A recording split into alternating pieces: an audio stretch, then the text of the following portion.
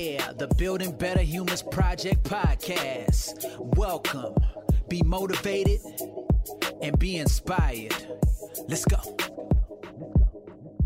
Hey team, Glenn Azar here. Welcome back to the Building Better Humans Project podcast.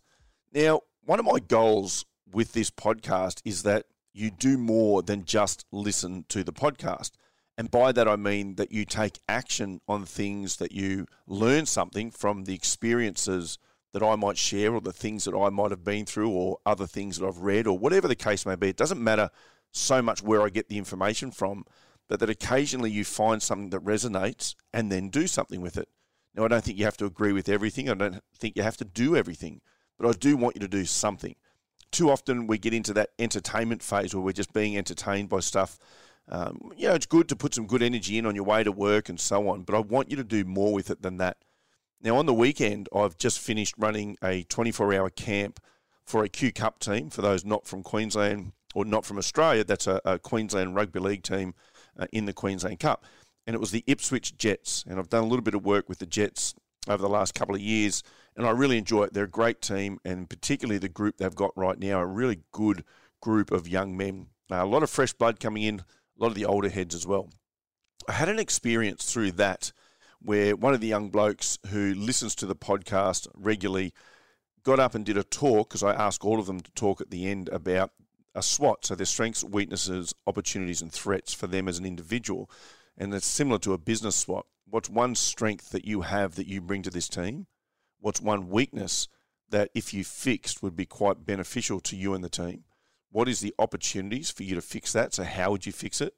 And then what are the threats to you fixing it?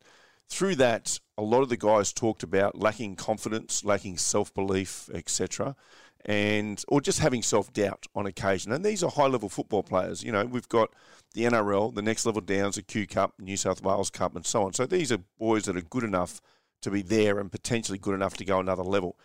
And so when they're all talking about their lack of self-belief at times, or the head noise, or the self-doubt, one of the young blokes got up and just talked about that in the terms of, he referenced it as the imposter experience. And it actually brought a little smile to my face, because I know he listens to the show. We've spoken regularly about things on the show. He's quite a deep thinker in my experiences of dealing with him.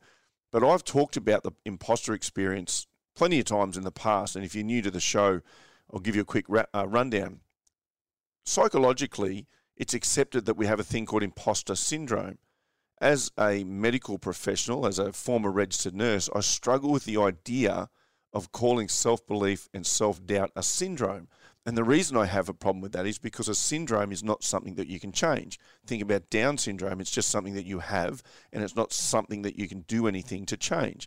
So therefore, if we want to call this an imposter syndrome, what we're actually saying is that this lack of self-belief is quite normal and it's not something that I can solve. And I don't believe that to be true. So what I like to term it instead is that we have imposter experiences. We have moments in time where we lack self-belief, where we're not sure that we belong here. We're not sure that we've got the authority. Why are they choosing me, etc. So if I have an imposter experience, I know it's small, I know it's temporary, and I know that I can actually overcome it or do something about it. But to listen to one of the young blokes get up and use that terminology, which was probably, if I'm honest, lost on the rest of the group, but for me, I understood because I've talked about it. So what I experienced for me was a young man that listens to the show, who's trying to be the best version of himself possible, and he's taking action because he's using language and terminology from things that have happened on the show. And ultimately for me, that means I've achieved a goal of mine, which is getting people outside of just listening to a podcast and taking action on those things. It's the whole reason that I like to do face-to-face or Zoom meetings with people, because I want people to be able to be pushed, and I know I can do that, in a direction that they already want to go. They've already asked to go there. They just get a little bit stuck. And my belief is that we all have the answers, but my job is to just push you that little bit further. And if you're able to do that just from listening to the podcast without even doing the face-to-face, that's a massive leg up for you.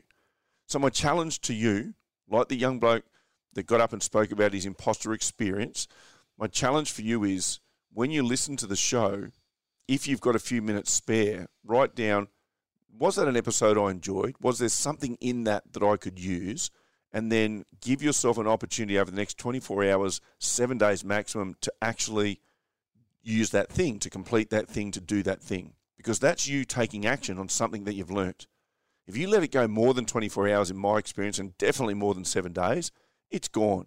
It might pop up in the back of your head on occasion, but mostly it's gone.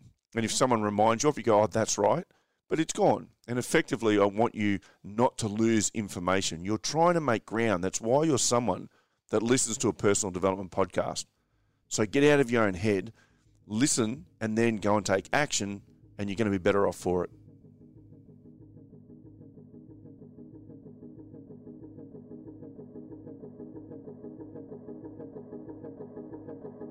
Thanks for listening to this episode of the Building Better Humans podcast with your host, Glenn Azar. For feedback, to stay up to date, or go back and find an old episode, head over to 180.net.au. Yeah, the Building Better Humans Project podcast. Let's go.